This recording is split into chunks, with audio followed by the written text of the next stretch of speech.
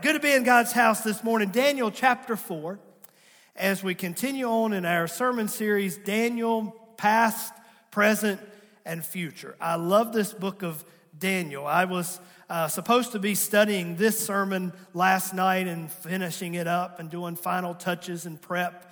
And I got over into the next chapter. And I thought, man, I'd already studied it and things before, but I was in the next chapter, which is next week, or the week after next, I guess. And I thought, man, this is great stuff. And then I peeked over into the next chapter. And then I was taking notes and studying, and I thought, you know what, I better get back to the sermon I'm supposed to preach tomorrow. So this book is just a powerful book that shows us so much from the past. It's so relevant for the present, and still speaks to future things that are to come. And you can guarantee it, God will fulfill the rest of the prophecies from the book of Daniel. And I'm looking forward to that, amen? So this morning, I want to preach from Daniel chapter 4. Sermon title is this: God, not me. Now, I'm not saying, God, not me, not me. That's not the tone this morning, but it's this tone: God and not me. All right? God and not me. I am weak, but thou art strong. You ever heard that song? Jesus, keep me from all wrong. I will be satisfied as long as I walk. Let me walk close to thee. And then the chorus goes on to say, just a closer walk with thee. The writer of that song is acknowledging our dependency on God. Do you need God this morning? Are you willing to admit that today? It is not weak-minded for us to admit and recognize that we need God. Another writer said, I need thee, oh, I need thee. Every hour, I need thee. You see, we live in a world that wants its own way. We live in a world, a society that wants to make their own rules, make their own decisions. But I want to stand here this morning at 9 o'clock on August the 22nd, and I want to personally declare to you, I recognize I need God. Is anybody else in the house that maybe you would just slip your hand up and say, I agree with you, Pastor Greg. I need God. I recognize I need God. God, not me. I need God's wisdom. Now more than ever, we need God's wisdom. I need God's strength. I need God's provision, and I need God's protection. I need God. And I'm not too proud to declare that to you this morning. I need God. Your pastor. Can it start with me today, this sermon? And can I just be vulnerable and humble before you and say, I need God? My family needs God. Do you need God this morning? Does your family need Him every day, every moment? I don't desire to think too highly of myself. Sometimes if we aren't careful, we can be tempted to get exalted in any seemingly accomplishment or gift or talent or opportunity that God may give to us, any blessing that God may give to us. But this morning, I want to remind myself, I want to remind you, let's always step back and recognize God. Every good and perfect gift comes down from God. Everything we have in our lives is because of God. Any good quality we might have, any giftedness we might possess, it is because of God. I don't want pride to be in my life. How about you this morning? Proverbs 11:2 said, when pride comes, then comes disgrace. Not grace, but disgrace. Another scripture said that God resists the proud, but He blesses and exalts the humble. Proverbs 16:18 tells us that pride goes before a fall. Paul tells us to take heed lest we fall. Pride exalts self above God. And that's exactly what we see in today's story. We see a man who God has been dealing with all throughout the book of Daniel. This wicked pagan king, this Gentile king too, King Nebuchadnezzar.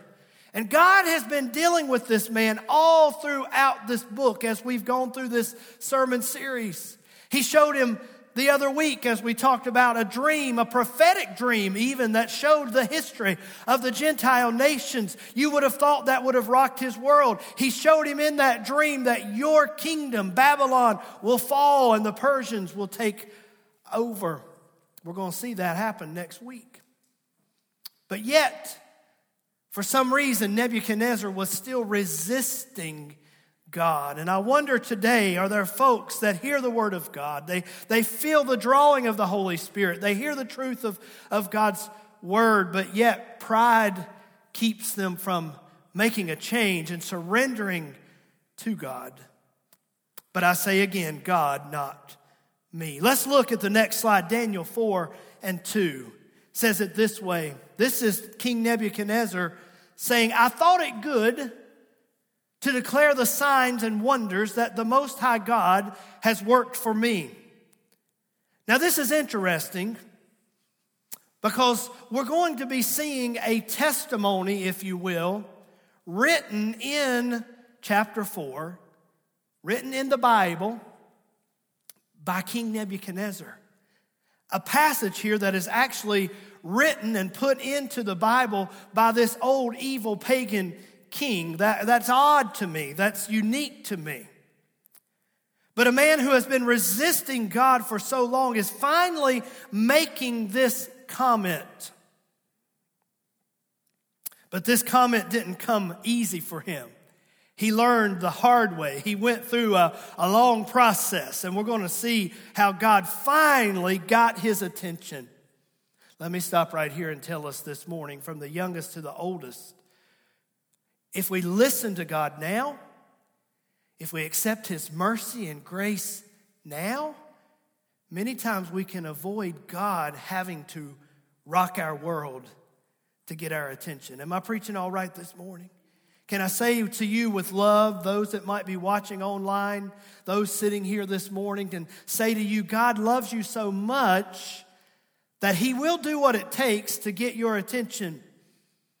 But it would be so much easier if we just say today, God, I want you and not me. If that's all right, say amen this morning.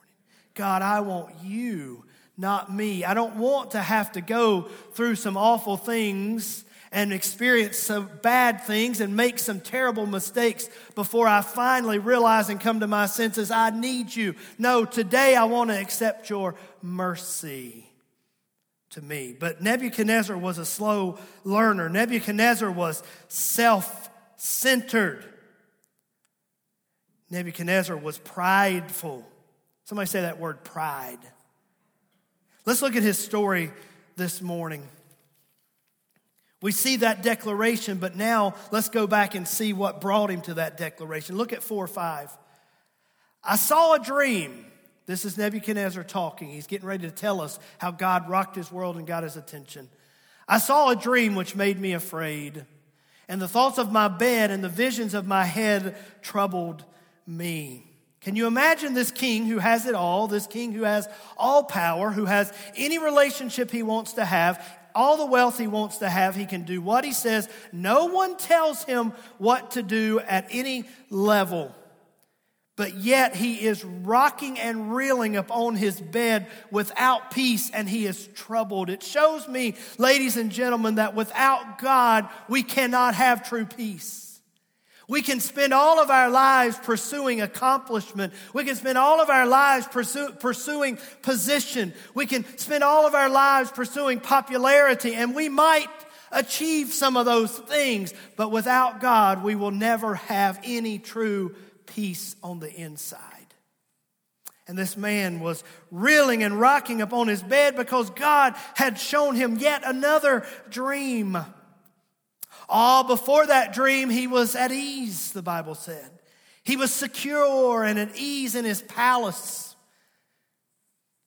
And sometimes this world around us and the things of this world can give us a false sense of ease and security. Sometimes if we aren't careful, we can kick our feet up and say, I'm all right, my bills are paid, I'm taken care of, I'm good. But you know, things can change like the old saying says, on a dime, can't they? And what do we do when calamity comes? What do we do when the rug gets pulled out from under us? What do we do when our situation shifts and all of a sudden we find ourselves facing something we never had before? We need God. I need God. You need God. But Nebuchadnezzar, he was prideful. What is pride? Pride is a feeling of deep pleasure, deep satisfaction in one's own achievements and one's own abilities, and he was full of pride. But yet God decided to rock his world. And it started with this dream. And in this dream, Nebuchadnezzar dreamed of this great tree that was kind of in the center of the earth and became very prominent, and it grew and it became very large, and there were birds nesting in the tree, and there were animals of all sorts resting under the tree, and it was prominent and it was great. But then all of a sudden in the dream, a herald, a messenger, most likely an angel, arrived in that dream and said, "Cut the tree down. Cut the tree down."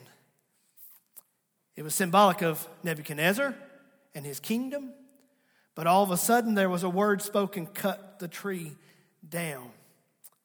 We look at so many in this world today, so many evil leaders from North Korea to Russia to China to Iran, all around this world. But if the sovereign God looks at any given leader at any given time and he says these words, cut the tree down, it's over for them. And can I tell us, it will be over for each one of them one day. And the most powerful of leaders will stand before a sovereign, almighty God one day and give an account and be judged by him. The angel said to cut the tree down. But here's the mercy of God. But leave the stump. Can you picture that? Can you picture this dream? He's seen this huge tree. It's symbolic of him. Then an angel comes and says, cut it down. It's symbolic of God's going to pull the rug out from under you. Oh boy. And then there's a stump that is left. And that stump is him. That stump represents the mercy of God. That stump shows you and I that maybe God will allow at times things to come in people's lives to get their attention, but his mercy still endures forever. It shows you and I that although he may have to sometimes take away or strip away some things from our lives to get our attention, his mercy still endures forever, and the stump was still there. God saying, I want to restore you if you will allow me to. And that'll preach to you and I this morning. Maybe you've gone away from the Lord. Maybe you have this testimony that you could share with us and say, I walked away from God. He got my attention. I lost some things, but I didn't lose my life. Can I preach this morning? I lost some friends. I lost some opportunities. I lost some things that I'll never be able to recapture, but the stump was still there. And in his mercy and in his grace, God drew me back to relationship with him. The stump was still there. This king was troubled by this dream, and he could not figure it out. He didn't know the interpretation that I just shared with you. He called for all of his wise men and all of his advisors, the soothsayers, the magicians, the astrologers. He called for all of them to come in. Please, please give me an answer. But I even see pride in that, because in the last chapter, or the last chapters, we see that he had another dream, right? The statue dream, and he had done the same thing, and they didn't have an answer. But when he called for Daniel, Daniel had an answer. And again, I'm thinking, is this man just a slow learner? Right? But I believe it was pride. I thought about that all week. I thought, why? Why? But my conclusion is it was pride, I think. He knew that Daniel, because he says it here in the passage, Daniel has the Spirit of the Most High God in him. He knew Daniel had shown him the other dream. He knew Daniel had the Spirit of the Most High God in him. But I believe he was motivated by pride. And he really didn't want to have to acknowledge Daniel and Daniel's God again.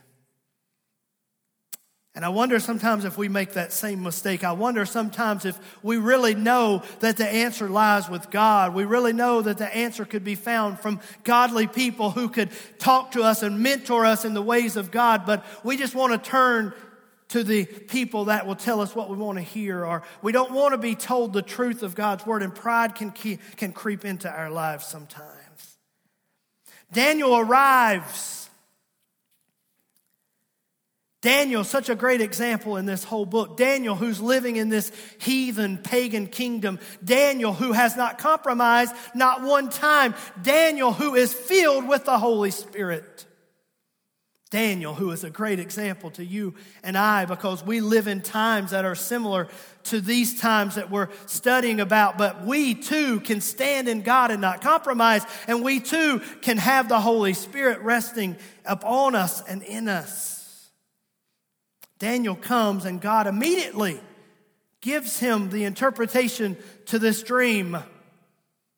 And Daniel is stunned, to say the least. He says, "O king, the tree is you. You're going to be cut down. You're going to be driven away from the people. You're going to be caused to eat," get this, to eat grass like the cattle. And your body is going to be drenched with the morning dew. Your hair is going to grow out like eagle's feathers. And your nails are going to grow out like bird's claws. You're going to lose your sanity. You're going to have a heart that is more like an animal, more like a beast than like a person. Don't tell me the Bible's not full of some colorful stories. Who could make this stuff up, right? Can you imagine CNN reporting on this? Can you imagine CNN saying, "Yesterday we had a press conference with King Nebuchadnezzar and he was answering our questions. But today he is in the field, his hair is growing out, his nails are growing out, he's eating the grass and there's dew all over him." But it is God who puts up, it is God who puts down. And God had allowed Nebuchadnezzar to have the reins of the most powerful kingdom upon all the earth. But now God was declaring, "I'm going to show you and I'm going to show everyone around you that it is not your power, but it is the power of the Most High God." I want to preach and declare to us this morning. We look around our world and we see such evil. We look around our world and we think, why do certain men have power today? I want to declare to us that they don't really have the power. Our sovereign God really has the power. I want to declare to us that our sovereign God is still in control of this world. Our sovereign God is still in control of all of history. And when God says it is enough, it will be enough. Whether it's individually, whether it's corporately, whether it is a nation, whatever it might be, when God says, "I will bless that nation and raise them up," He will do it and no man will stop it. But when God looks at a nation or a group of people and says, "I'm going to take them down and judgment is coming," again, no man will stop it. God is sovereign. Daniel was stirred by this revelation, this interpretation of this dream. And Daniel looked at King Nebuchadnezzar and he gave him good advice. It's good advice to me, and it's good advice to you. He said, "Please repent. Please repent." Wouldn't you love to get that message out far and wide? Not with hate, not with pride, not with malice, but with genuine love. Please repent. Wouldn't you love to say to those around you, your family members, our community members, this country, this nation, please repent. He said to Nebuchadnezzar, "Separate yourself from your sins by doing what is right. And maybe, just maybe, God will extend mercy to you. Maybe, just maybe, God will extend your prosperity. Maybe, just maybe, God will spare you from this awful thing that is to come upon you. I really do think God would have. Now, we can't know, because Nebuchadnezzar had no response, nothing. Daniel begging him, please repent. God might have mercy on you. Please repent. But I believe many times God puts warnings in our way, sounds an alarm, tries to stir us, convict us even by the Holy Spirit, because he really wants to stop the destruction that we're headed towards. And I have to believe this morning that he had Nebuchadnezzar to dream this, so that maybe, just maybe, Nebuchadnezzar would have repented and said, God, have mercy on me. What do I need to do to get my life back in line to you? What do I need to do to get my kingdom back in line to you? Wouldn't it be a wonderful thing this morning if God got the attention of our president and our Congress and our Supreme Court, and he was able to grab their attention at such level that they would fall on their face before God and say, God, what do I need to do first as an individual? And then secondly, what do I need to do in my capacity in the government that our nation could get back on track? Wouldn't that be a beautiful thing? Amen. Wouldn't it be a beautiful thing? But I'm afraid that most of the response is just like Nebuchadnezzar's response. No response. There's no recorded response. Daniel says, please, maybe God will have mercy. Please. No response. And for 12 months, 1 year, nothing happened. Nebuchadnezzar just lived his life. We really don't have any details of what he did day in and day out. But I think he forgot, or chose to forget, or kept pushing it to the side what God had said. Just because consequences are delayed does not mean that consequences won't come. Can I say that again this morning? Just because consequences are delayed does not mean consequences won't come. There's pleasure in sin for a season. You might be in that season of pleasure, but there's always consequences to sin. Always. Somebody say always. Always. You're not going to get by because I'm not going to get by. Nobody's going to get by. Hear me this morning. And there was 12 months, 1 year where nothing happened. Can I tell you what I believe, why there was a year where nothing happened? Again, I believe it speaks to the mercy and the grace of God. I believe that God said, I'm not just going to show you this judgment that's going to come up on you. I'm going to give you time that maybe, just maybe, you'll repent. And I feel that God is looking upon this land today, and He's given us time. I think we're in overtime. And He's saying, repent, come back to me. I don't want to send my judgment. I don't want consequences to come upon you as an individual. I don't want consequences to come upon the greatest nation that the world has ever known. But don't confuse God's time of grace as inactivity. Don't confuse His time of grace and think He's changed His mind. He's waiting for us to repent. He's waiting for this nation to repent. But there will come a day where the consequence and the judgment will hit right in the face.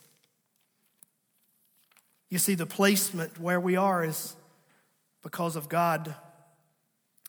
And God had placed Nebuchadnezzar where he was. He had warned him about the pride, but He had shown him, I'm going to remove you from your place. I think as an individual, I don't want to be removed from my place. I'm happy where God has put me. I'm honored to do what God has done or allows me to do. And I think, God, I don't want pride or sin to cause me to lose my place in your kingdom and in your work. I want to keep things right with you. I want to live humbly before you.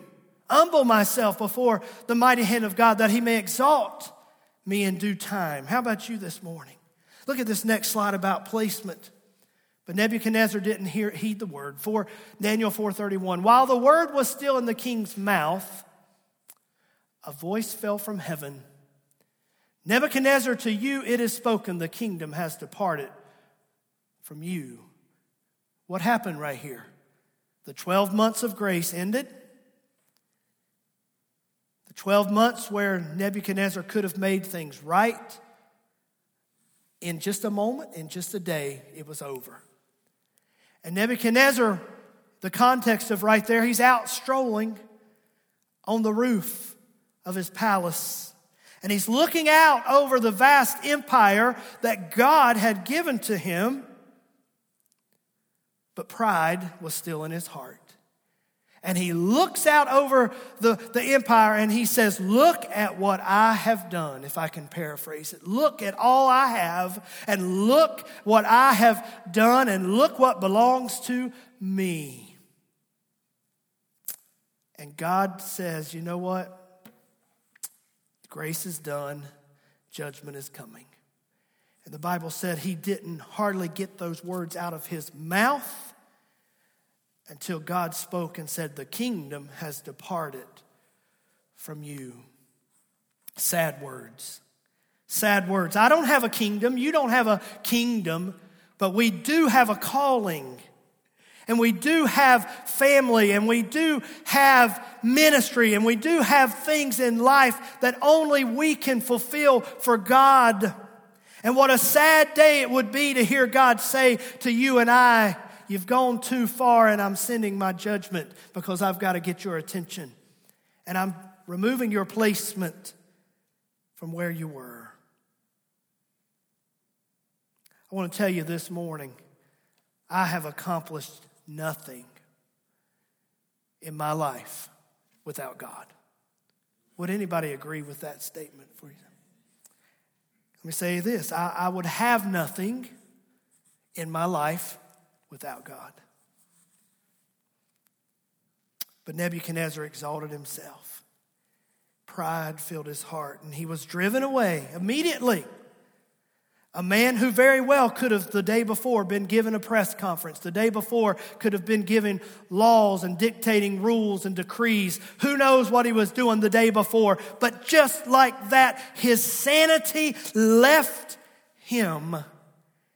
And they had to put him in a field. Most likely they fenced it off to keep him safe. He still was the king. Most likely Daniel probably assumed a lot of the responsibilities for him. But just like that, he was driven away into the field to live like an animal for 7 years. Can God get our attention? Yes, he can. Will God get our attention? Yes, he will. But he would much rather give us his mercy. Somebody say mercy. The last slide here, providence. After the 7 years had passed, while he was in the field, Nebuchadnezzar said, now I, Nebuchadnezzar, now I praise and extol and honor the King of heaven, all of whose works are truth, his ways are justice. And those who walk in pride, he is able to put down. See, I'm glad to report that there is a good ending to this quite colorful story. These are the last recorded words of King Nebuchadnezzar. I think God finally got his attention. But I ask us this morning, from the youngest to the oldest, do we want to go through all of that, so to speak, before God gets our attention? Or do we want to just grab a hold of his goodness and his mercy? Do we want to live now under his providence? What do you mean providence, Pastor Greg? I mean the protective care of God. See, I'm here to tell us this morning that it ended well for Nebuchadnezzar, and you and I, it can end well for you and I. I want to tell us this morning that you and I and our family and our friends and even this nation, we can come back to God and live under His providential care. The protective care of God. I've said it many times this morning, but can I say it one more time? Because I think it needs to sink in for me, and maybe it needs to sink in from you. I need the protective care of God. Anybody agree with that this morning? I want to live in His mercy and in His grace. I deserve His judgment. Let me be honest this morning. I deserve His judgment.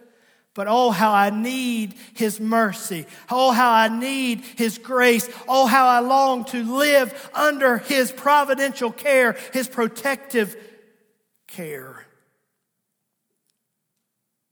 He said, those who walk in pride, He's able to put down. I don't want to walk in pride because I'll fall down in pride. Those who live in pride, think in pride. Do you ever have proudful thoughts? Speaking pridefully.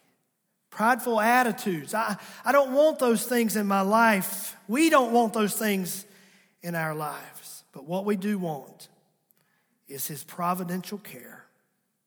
God, not me. God, not me. Would you stand with me this morning? And Brad's going to come and get ready to lead us in.